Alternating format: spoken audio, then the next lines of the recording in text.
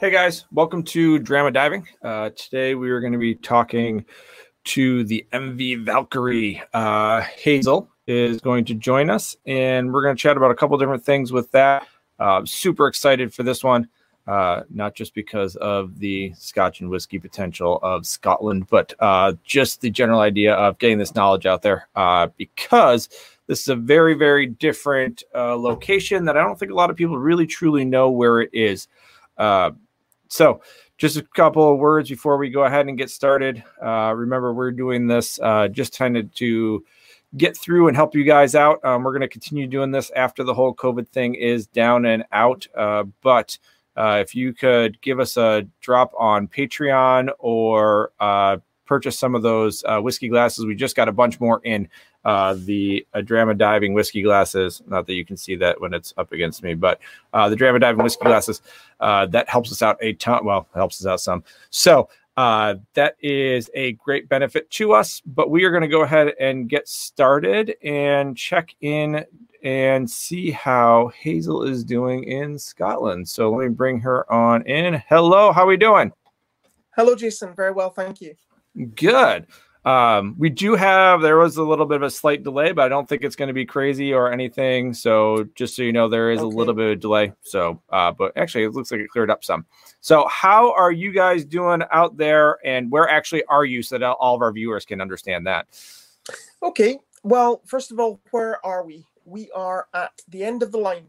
We're at, if you imagine Great Britain and Scotland at the top of Great Britain, we're beyond Scotland. So we're right up in a group of islands. We like to say we're the first rock north of Scotland. So we're there up in about a 7-mile gap between the north of Scotland and us. And then you have the Orkney Archipelago, which is a ring of islands off the north coast. And in that ring of islands, of course, is the anchorage of Scapa Flow. Beautiful. So I think a lot of people don't understand exactly where that is, but we're going to get into that in a little bit. So how are you guys doing with the whole COVID thing and all the craziness that's going on in the world right now? Yeah, well, interesting times, I think, is the best description that we all live in at the moment. It's, I think, just as crazy over here as it is with you guys in the States. It's just incredible. We've come to a dead stop with our business. Lockdown in the UK and especially in Scotland is still going on. We're still locked down in Scotland, so we're basically allowed to leave our houses for exercise, and that's it. Really? To go shopping as well. So, right. But that's basically all we can do. So, as commercial seafarers, we are key workers, so we can still go to the boat and maintain the boat and make it better, but that's all we can do. We can't work with guests at all. Can you guys, what's the projected time frame when you guys can actually start having guests? Do you know? That's the $1 million question at the moment, is when we can actually start running again. We'd like to think that we can start running as soon as the government lets us. Certainly we're on the starting blocks. We're set up on the starting blocks at the moment. Good. So we can run anytime we're allowed to. But I would imagine that it will be a good 2 months yet. Okay. A good 2 months, yeah. And you guys had a solid sellout for the 2020 season, didn't you guys, from the looks of it? It was pretty busy. We were booked out on 2 boats. So we run both the MV Valkyrie, which you can see up behind me here, up there. Nice. That's the Valkyrie. And we also have a bigger boat called the Valhalla. And both of those boats were pretty well booked out for the season. And that followed on from an incredibly busy year in 2019, which, of course, was the 100-year anniversary, the centenary of the sinking of the German fleet in Scapa Flow. So that was incredibly busy as well. Yeah. Good. So I guess I've been diving for about 15 years, been an instructor for 10. And even as I got into technical diving, I didn't really realize what Scapa was or even, Scapa, you hear Scapa Flow and you think, if you have zero reference, you're like, well, it kind of sounds like maybe Malta or Utila kind of, is that, where is that? What in the world? So newer divers a lot of times have absolutely zero clue of any of the history of what in the world is going on in Scapa. Yeah. but I think it's just absolutely amazing when people start realizing what it truly is. So can you give us kind of a general rundown? I did a fairly good job of putting it on the Facebook page, but hearing it from you exactly what Scapa is. Go ahead. Scapa Flow is an enclosed anchorage. It's one of the biggest natural harbors in the world. And the word Scapa Flow comes from Scapa Floy, which is Old Norwegian, Old Norse for a sheltered anchorage. And the idea was that Scapa Flow was used as a safe haven for shipping from prehistoric times right the way up to modern times. So if I pointed the camera out the window, you can see that we have a good few oil tankers and oil rigs actually sitting in Scapa Flow at the moment, safe in a very sheltered anchorage. So it doesn't matter what the weather is doing outside. For shipping, it's a very safe place to be. And that was brought home in the First World War. So in 1914, obviously, Europe went to war for whatever reason. And there is actually a very good description of the start and in fact the duration of this First World War as World War I as a bar fight. Just Google it, and it's actually funny, but not funny in the same sentence. Mm-hmm. And one of the things that happened during World War I is that air power became a feature of warfare. At first, it was lighter than aircraft. So the blimps and the Zeppelins, and they were coming over and bombing Britain. Now, not many people know that, but the Zeppelins were actually coming from Germany right the way across the North Sea and were actually bombing Britain. And one of the fears at the time was the main naval anchorages, the harbours in the south of England where this bombing was taking place. It meant that the fleet was not secure in that anchorage. So they moved the entire fleet up to Scapa Flow and secured the anchorage at Scapa Flow. So the British home fleet was based in Scapa Flow right through the First World War. So this is the anchorage from which the Battle of Jutland started. So that they left from Scapa Flow to go to the Battle of Jutland. If we leave out the history of the First World War, right at the end of the First World War, the German fleet was really the bulk of the Germans' military power was left in her fleet, and it was a very close match between the Royal Navy and the Kaiserliche Marine, the German Imperial High Seas Fleet.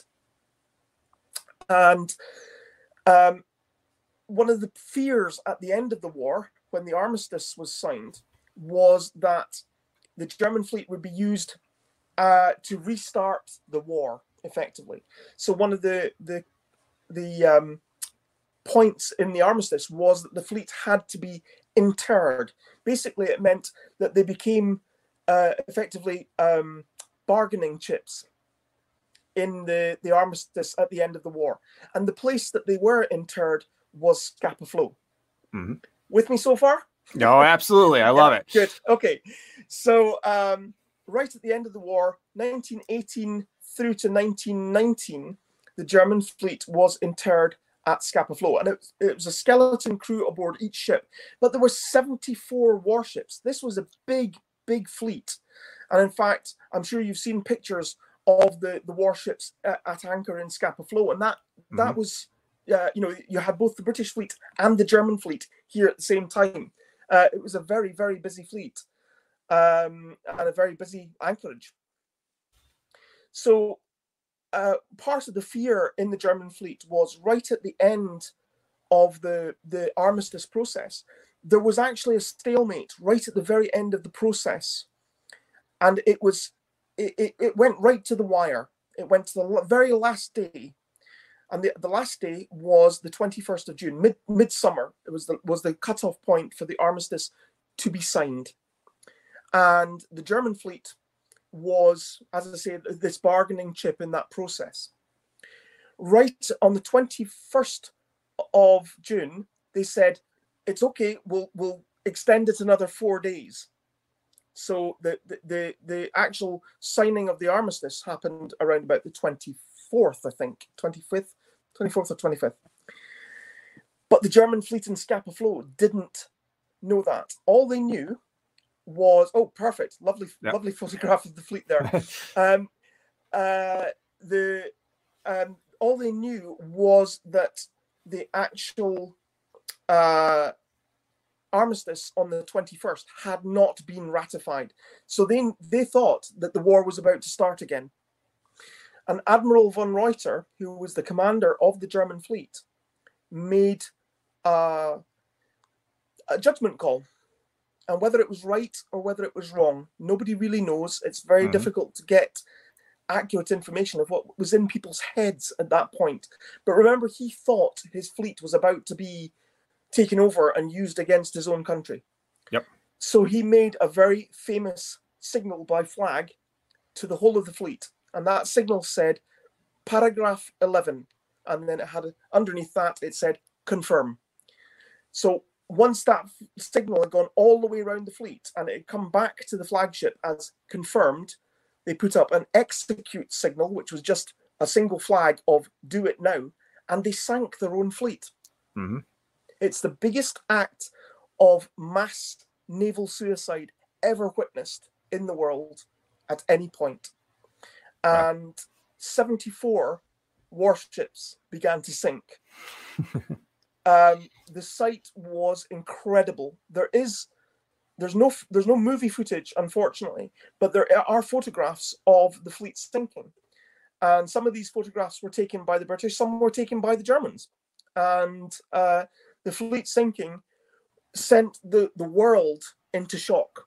It was the British and the Allies considered it an act of war. They considered it an act of defiance. And in fact, a lot of the ships that sank actually raised their battle ensigns as they sank, as an act of defiance. And that left us on the seabed of Scapa Flow with a collection of, well, I think in the end about 60, between 55 and 60 warships actually sank. Some of them were saved, some of them were run aground, some of them just didn't sink. But 60 or so, 54 to, I think, was the number that actually went to the bottom. Wow. And it's the biggest collection of wrecks anywhere in the world. And it stayed there right until about 1924, when a salvage operation started. And that salvage operation was by a company called Cox and Danks. And Cox and Danks salvaged a big proportion of the German fleet. But we're still left with some. We have 7 major capital warships of the Kaiserliche, the German Imperial Navy, lying in the bottom of Scapa Flow still. And it's a huge draw for divers. So there's your pottage history. I love it. From what I read, they had been preparing this for a significant period of time. And what they had going on is that they actually were welding a bunch of the doors shut to make sure that this actually went through fully. So this was shocking what they actually were capable of doing. It's actually very interesting how they sank the ships. The ships were sank. Oh, British, lovely picture. That's actually a super dreadnought Bayern as she's sinking. The ships, battleships are designed not to sink. I mean, it's the main thing about them is they're designed to float and fight. And the German ships were incredibly well engineered. And I can say this with all honesty, they were better engineered than the Royal Navy ships, without a doubt. Yeah. And they were designed not to sink. I mean, that was the whole point of them. The German crews opened pipes between compartments. They welded doors open so that the doors couldn't be closed to save the ship. And then they actually took the inspection hatches, and these were huge. These were 1.5 meters. Sorry, 4.5. That's fine. We should be doing metric system anyways. Come on, just go with metric. It's fine. Metric, imperial. It's okay. It's okay. If the German ships, it probably should be imperial. Yeah, touche. But they took the inspection hatches off the condensers. Now the condensers was where steam was cooled down and made back into water to go around the steam cycle for the turbines. Mm-hmm. And then they opened the valves to flood the condenser rooms. And that's a meter and as I say, about 2 tons of water per second per condenser. And they had up to 12 condensers. So wow. You're talking about 30 or 40 tons a second of water entering the hulls of these ships to sink them. I think the men who actually stayed down there to turn the valves to switch this on were probably both very scared and very brave. Yeah. And certainly there is accounts of them coming out wet up to their chests. Wow. From the engine rooms from having turned on the valves. And the other thing was they took the wheels off the valves and carried them up to deck with them and threw them off the side of the ships. So there was no way to save the ship. Nope. Yeah, and I was reading that they were dropping keys off the side of it for weeks at a time, just like drop a key here, drop a key there. It's very interesting on how they went through the whole thing. So we've spent like 20 minutes on history and now people are starting to yap about diving on the chat. So Dave Stallings wants to know what the typical dive conditions are. Especially I'm concerned about fall 2021 if there's a possibility there. So okay. I'll have to consult my crystal ball on that one. Dive conditions. Well, a lot of people think that the German fleet is deep, dark, scary, and technical. That's not necessarily true. It can be as technical as you want it. The first thing to say is that there is no dives in Scapa Flow that we do on a regular basis that are deeper than 45 meters. Mm-hmm. So I'm sorry, I have to convert that into feet, but about 110 feet, something like that. Mm-hmm. So they're not deep. Really, they're within the range of recreational diving. Mm-hmm. The other thing to say is that the water temperature is usually in the summer, it's around about 12 to 13 degrees at the most. So you're looking at that's sea, of course. Yeah. You're looking at dry suit conditions, but not freezing cold dry suit conditions. So anyone that dives in the sea in a dry suit can easily dive here. It's not breaking the ice before you go in. Yeah. And visibility, well, that's the $100 question. What's it going to be like when you're here? In the fall, September, October, November, visibility tends to be pretty good. So you can reliably talk about 45 feet of visibility plus. So, pretty reasonable diving conditions. Nice. So I guess the question that I kind of have is it's a liveaboard, essentially, what you guys have, correct? Yes, it is. Yeah. Okay. So how long is the actual steam out to the wrecks from where you guys are at? Okay. So the liveaboard works quite a strange way in Scapa Flow. Our big liveaboard boats are there primarily to give us a stable diving platform. We like the big boats because obviously, even though it's an archipelago of islands, we do still get wind. It's a feature here. And we want a stable diving platform, a nice, warm, welcoming diving platform as well. So you live on board, but we go back to port most nights, if not every night, depending on the weather. Gotcha. And the steam out to the wrecks is about 1 hour. Okay. So it's not terrible. Yeah. Basically you start getting ready and you're ready when you get to the wrecks. Yeah. So that's the first thing. We generally do 2 dives a day. The reason for that is that it's a square profile wreck dive in what we like to call it the thermal challenge. You get cold. Yeah. You can stay in the water for as long as you like. So if you want to do a 2.5 hour runtime, it's fine by us. That is amazing. I love every second of that. So a lot of people, I mean, I've had some 10-minute run times or 10-minute steam times, which are absurdly short. And you're like, I don't even know what to do. So an hour seems just about perfect for running out there.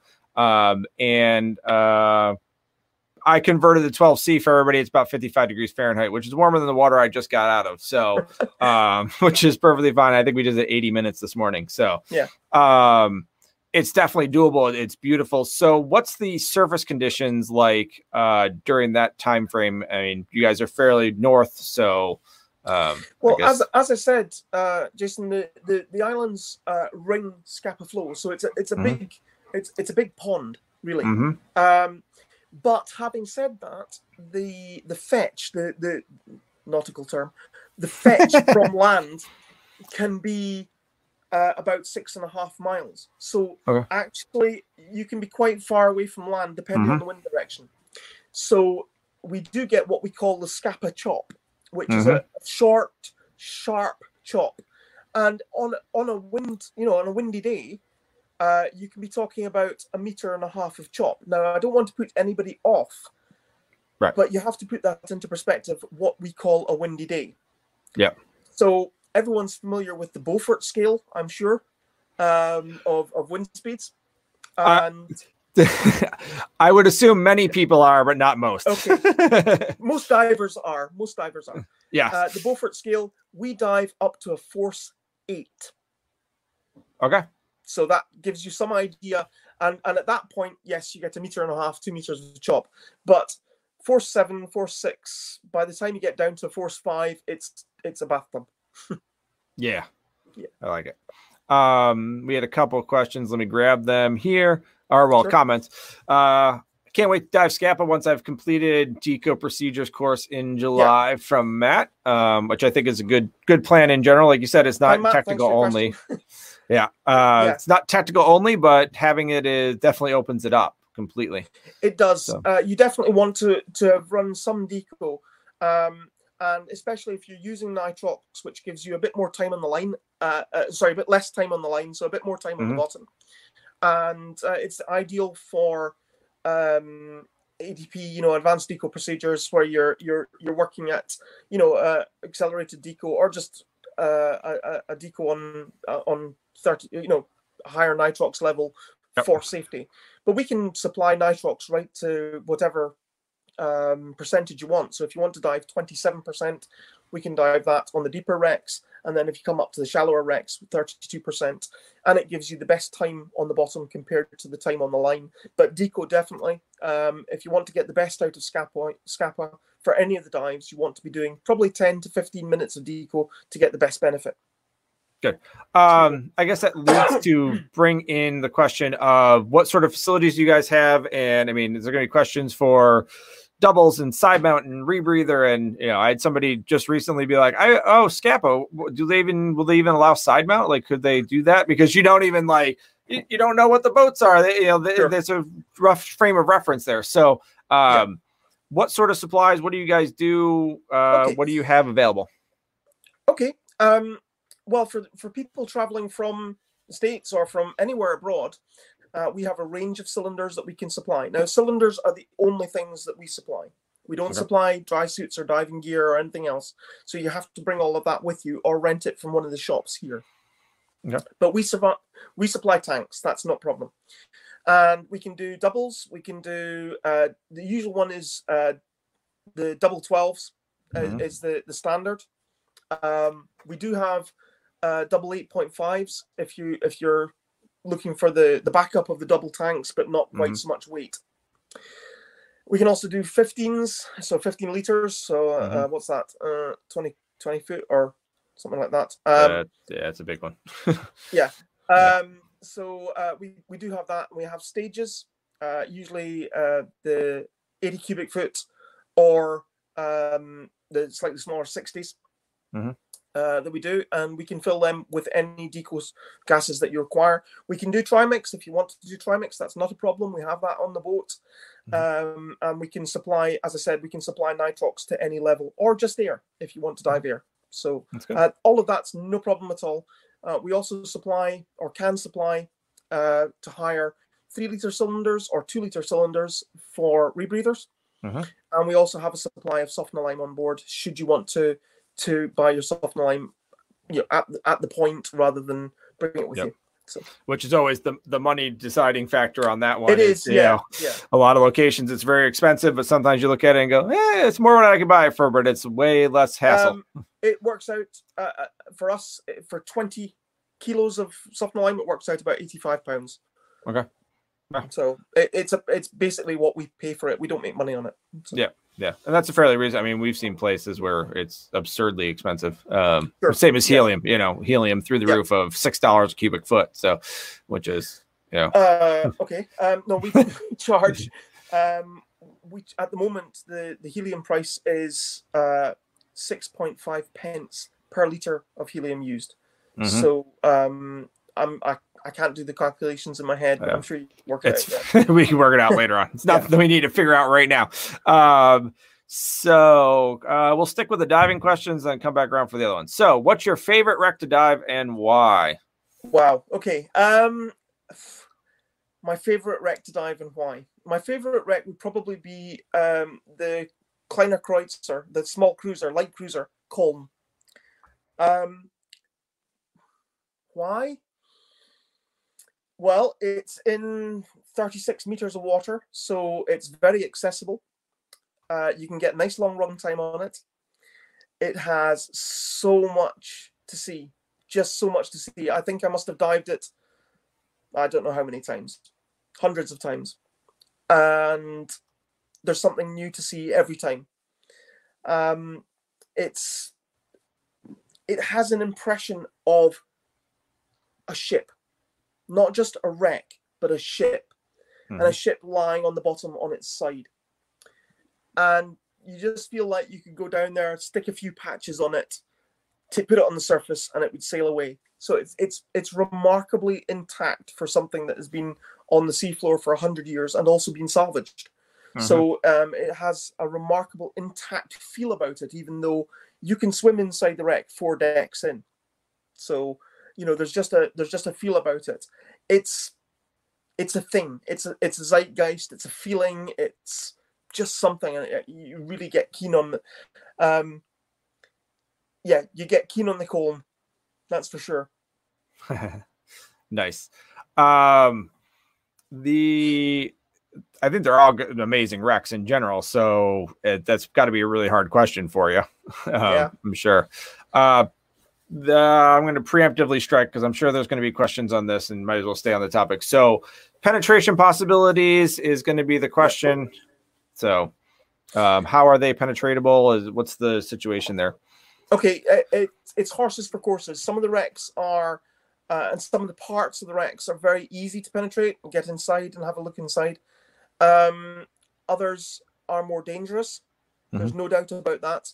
Certainly, with reference to the cruiser or the cruiser shaped ship, to be accurate, it's actually a fast mine layer. But the Brummer, the bow of the Brummer is actually inherently quite a dangerous area, so we don't encourage people to go in there. But then there are areas where it's absolutely safe, and yes, we encourage people to go in.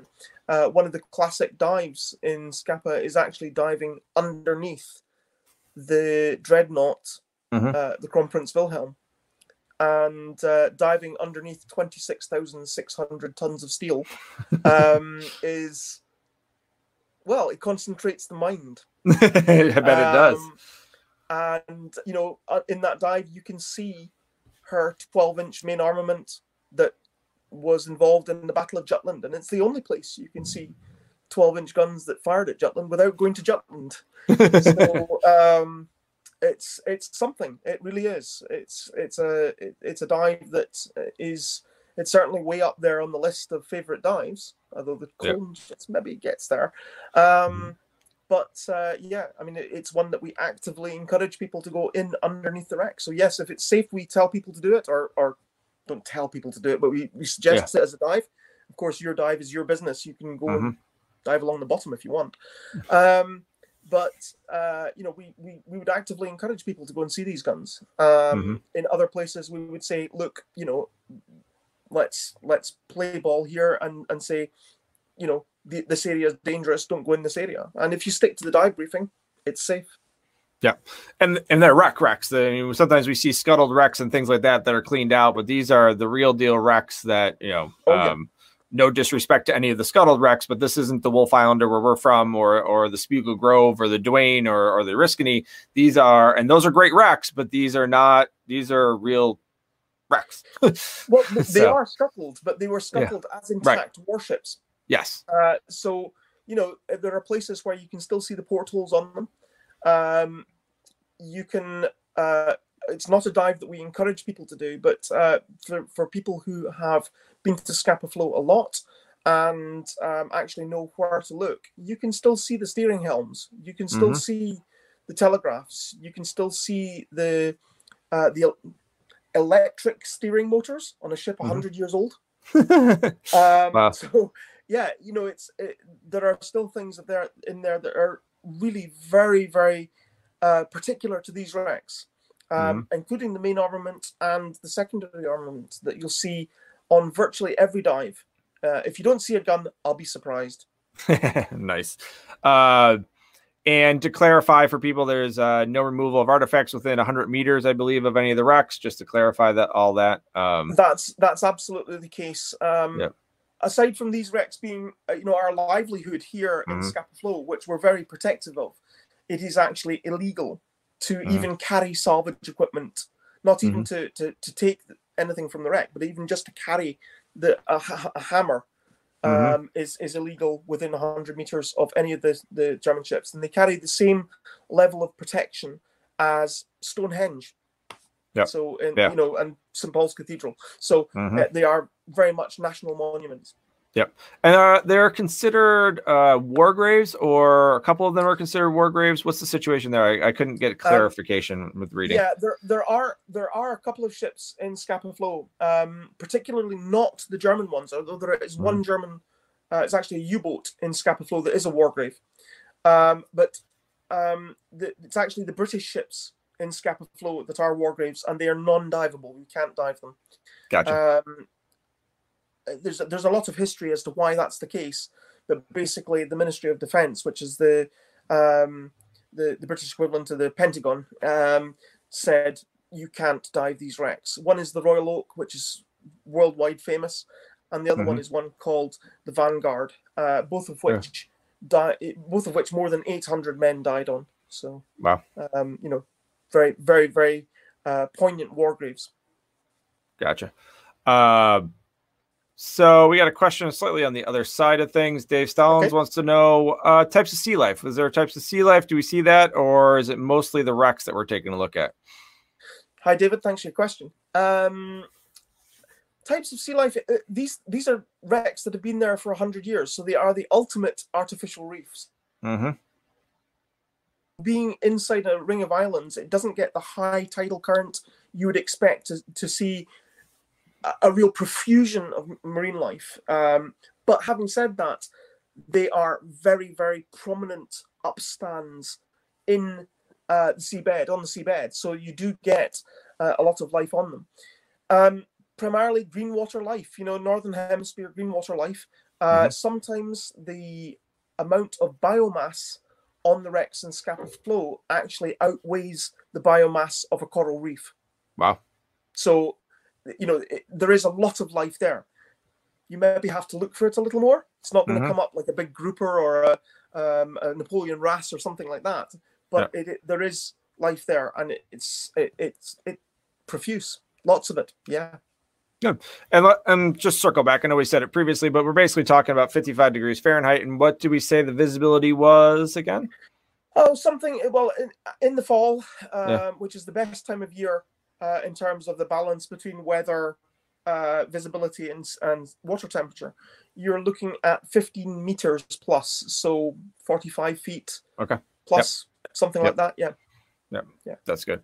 I just wanted to kind of circle back, and that's going to be a question we're going to get into if we didn't address it right away. So sure. Lots of different marine life, lots of different wrecks. They were scuttled. So that leads us to what's it like on your live aboard with the diving, and the other question, let's stick with that. So let's say, what's it like to dive off of the Valkyrie or the Valhalla?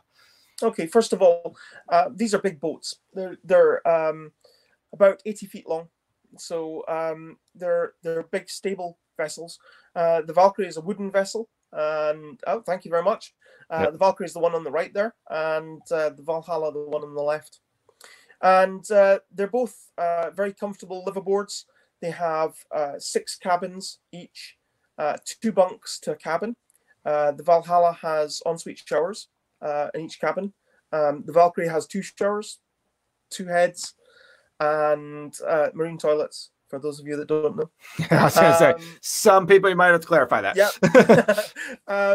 And they are big, comfortable boats. The other thing is they're centrally heated, so it's you're not going to get cold. Hot showers, no limit to the number of showers you can have, no limit to the number of people you can have in the shower. If it's one of those trips. I like it. And they're comfortable to dive from. The dive deck is pretty large, and it's all fill where you sit. So you just, at the end of the dive, you just sit down, tie your set to the rail, take your first stages off, or if it's a rebreather, pop your bottles off. We fill where you sit, so there's no moving your kit around. It all goes back together again once you're ready, and you stand up and fall back into the water again. So really quite low stress diving. The other thing that we have is that we have diver lifts. Now, diver lifts, thank you. Diver lifts are a fantastic addition to the boats. They really help with getting divers out the water, obviously, but it also helps you with that exertion post-dive. So we try and make it as easy as possible. And basically, the boat comes to you. You don't have to swim for the boat. You come up from the dive, signal to the boat, you're okay, and the boat comes to you. Nice. And that leads into, I believe I was reading on your guys' website, the DSMB situation. Make sure you got one, right? Yeah, make sure you've got one and make sure you can use it from That's from the key. I said that there's not much tidal flow, but it's not a lake. There is tidal flow. It is the sea. So you can certainly be a couple of 100 meters away by the time you surface if you didn't have an SMB, and it's a shipping lane. So as I said earlier, there's a lot of shipping in Scapa Flow because it's a sheltered anchorage, and you really want to have a marker. Yeah, you really want to have a marker. Yeah, yeah, and you're not guaranteed to find the shot line, right? Either. So no, the battleships in Scapa Flow, we have 3 dreadnought type battleships, and they're 144 meters long. So if you're at one end and the shot line's at the other end, you need an SMB. Yes, you do. Yeah. Absolutely. I'm going to throw up the entrance right there. So that's the step off down in. Giant stride into the water. It's about a meter above the water, so not too far to drop, so 3 foot. And nice. It's a pretty comfortable giant stride entry. Yeah. Nice. The accommodations for sleeping, you're sleeping on the boat because it's a liveaboard, like you said, but it might be you might be tied up to the dock. But so what are the bedrooms like? Okay, well, they're pretty comfortable. First of all, they're full-size beds. They're not tiny bunks. As I said, the cabins are centrally heated. There's 2 bunks, one above the other, in each cabin, and pretty comfortable beds. We've never had any complaints anyway. Nice. What is the difference between the Valkyrie and the Valhalla? The Valhalla is a steel boat, so she's slightly heavier, so she doesn't move quite as much as the Valkyrie does. But I mean, they're both big boats, so not much in any case. And the Valhalla has ensuite showers, so each cabin has its own shower. The Valkyrie has communal showers, so each cabin goes to 1 shower, or actually 2 showers for showering. But apart from that, they're basically the same. Nice. So question that, let me just double check the comments, but we haven't gotten it yet, but I'm assuming it's going to come at some point in time here is, we always get the question of non-divers, and we always get the question, especially when we say we are considering Scotland, family members going, ooh, I want to go there too. So how would that work? Would they just find a room on shore? Does that work at all? How does that whole thing play out? It depends on the dynamic of the group. If we have certainly wives, girlfriends, boyfriends, and husbands coming on many of our trips, and some of them stay on board the boat and some of them stay ashore. It depends on what you want to do. The advantage of our setup is that the liveaboards come back to dock every night. So when you're in dock, obviously you can go and see the sights, you can go to town. There's all sorts of things to do. It's a wonderful place for peace and quiet. fantastic views, fantastic walks, and also prehistory. There's a saying that if you scratch Orkney, it bleeds archaeology. Nice. There's so much to see here. Yeah. And one of the things that we can do is that wives and girlfriends, boyfriends and husbands can get off the boat in the morning and rejoin us again in the afternoon once we come back into dock. So they can either sleep on shore or they can sleep on the boat. So whichever way the dynamic works. Yeah. Yep. What is the time frame for getting back to dock? I guess is going to be the next question that people ask. We're usually, it depends on the diving, depends how far away we've gone. But usually we're back between 3:45 and 4:45 in the afternoon. So nice. That's good.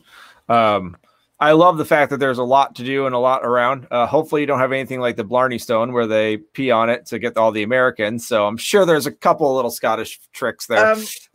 Not like that. No. The Irish are they're fine. They're a special little bunch. What we have in Orkney is we have a few. Just to list off a few things that we have. We have a Neolithic. Orkney was the Neolithic heart of Europe, which seems really odd. We're the first rock off the north of Scotland.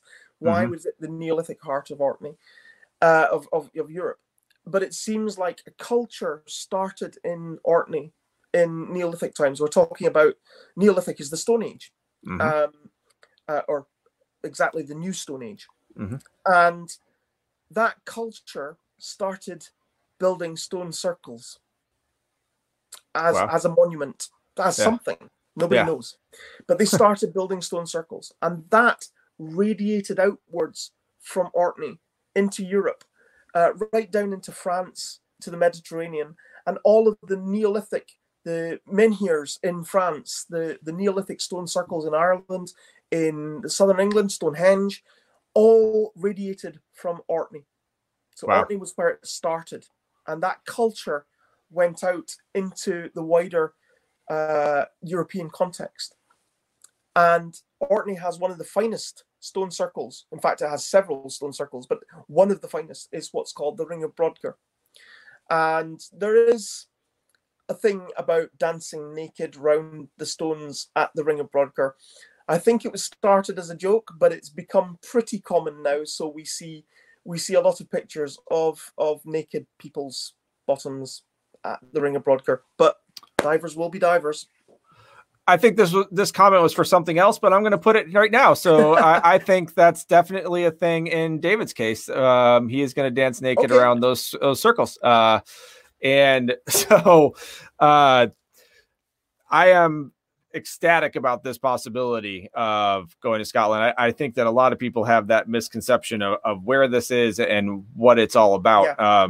The idea that, I mean, you basically have a live aboard, but you also get to experience all the intricacies of the area where it is, which you don't normally get that whole thing. It's you get on a boat and you leave and you go somewhere and then the next thing you know, you're back in dock and you're on an airplane and back home. Right. Our experience is very different to that. We try and let people, because we get back at that sort of later in the afternoon, people have a chance to go and see Orkney in the evenings.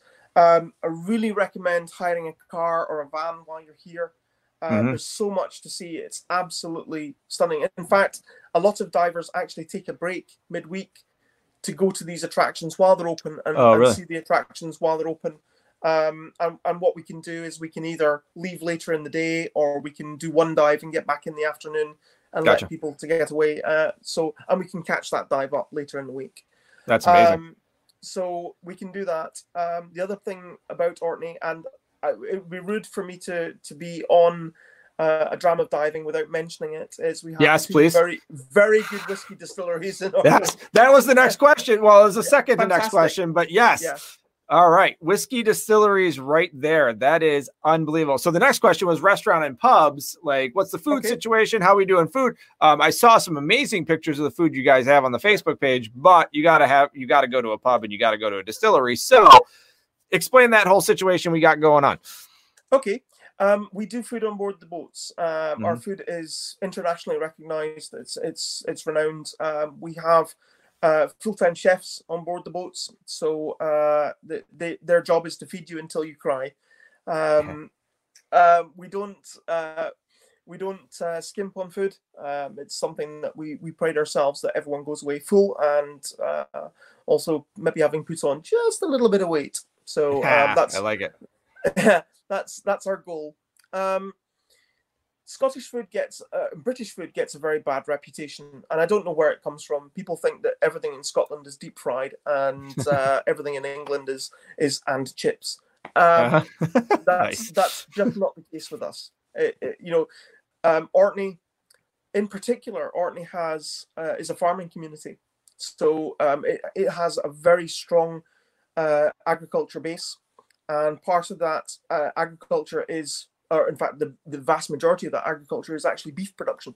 Orkney has, in fact, the most intense beef production in Europe, although it's not feedlots. It is actually out in the field, and most of it is Aberdeen Angus, which is just the best beef that there is. So we try and serve locally produced products. We try and keep our food miles to a minimum, so that the food is actually really from the field to the plate with as few miles in between.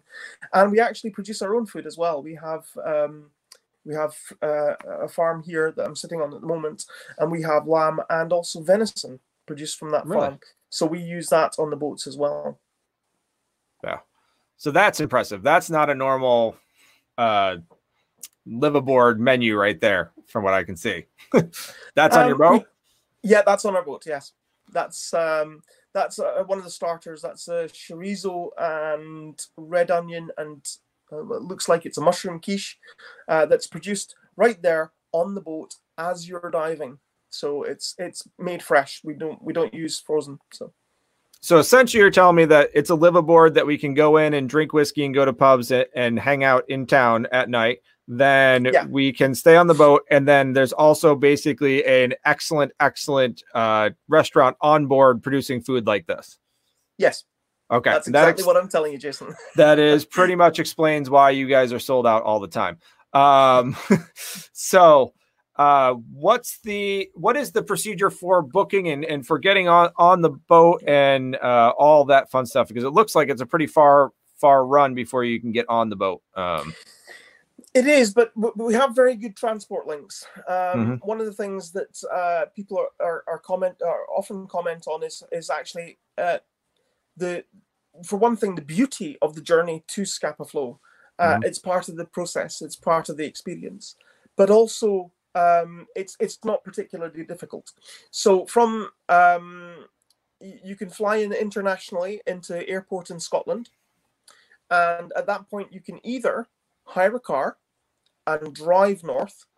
If you come into Glasgow or Edinburgh or Aberdeen, you can drive north from there, and you come up the road called the A9, and it comes up through the heart of Scotland, through the Cairngorm Mountains, through the wilds of Sutherland and Caithness, right up to the north of Scotland, and then you get a ferry across to Orkney. In some ways, that's the iconic way to arrive in Orkney, and it gives you an idea of that arrival by sea, which all those seafarers did, going back thousands of years. The other way, slightly more modern, is that you can fly in. You can bounce flight from one of those airports in Scotland, and you can fly into Kirkwall, which is about a 25-minute drive from the boat. So it's not too onerous. All we would say is make sure that your essentials are in your hand luggage, because sometimes the plane coming up is actually a very small plane. So sometimes that luggage gets delayed by a few hours. So make sure your essentials are in your hand luggage. But apart from that, it's pretty good. Certainly, I prefer the flight and then the drive up through Scotland, because it becomes part of the experience. And seeing a wider picture of Scotland is, I think, it's worthwhile. It's worth the drive. Absolutely. What was the drive time from the airport up through Scotland? Did you say that? It depends on which airport. But I would say from Edinburgh about 5.5 hours. Okay. So leave, maybe get in a couple of days early and take a couple of days Sure. to Absolutely. Yeah. Make a stop and visit some other possible distilleries on the way. I know, shocking, right? It's amazing. I love it. So where are you guys booking at right now? How far out is the booking time frame? If somebody wanted to book, we're certainly booked up for 2020. Obviously with the COVID situation, we're knocking bookings on, so that's affecting 2021. Yep. We have some availability in 2021 at the start of the year. We're not sure what our availability will be at the end of the year as yet. Okay.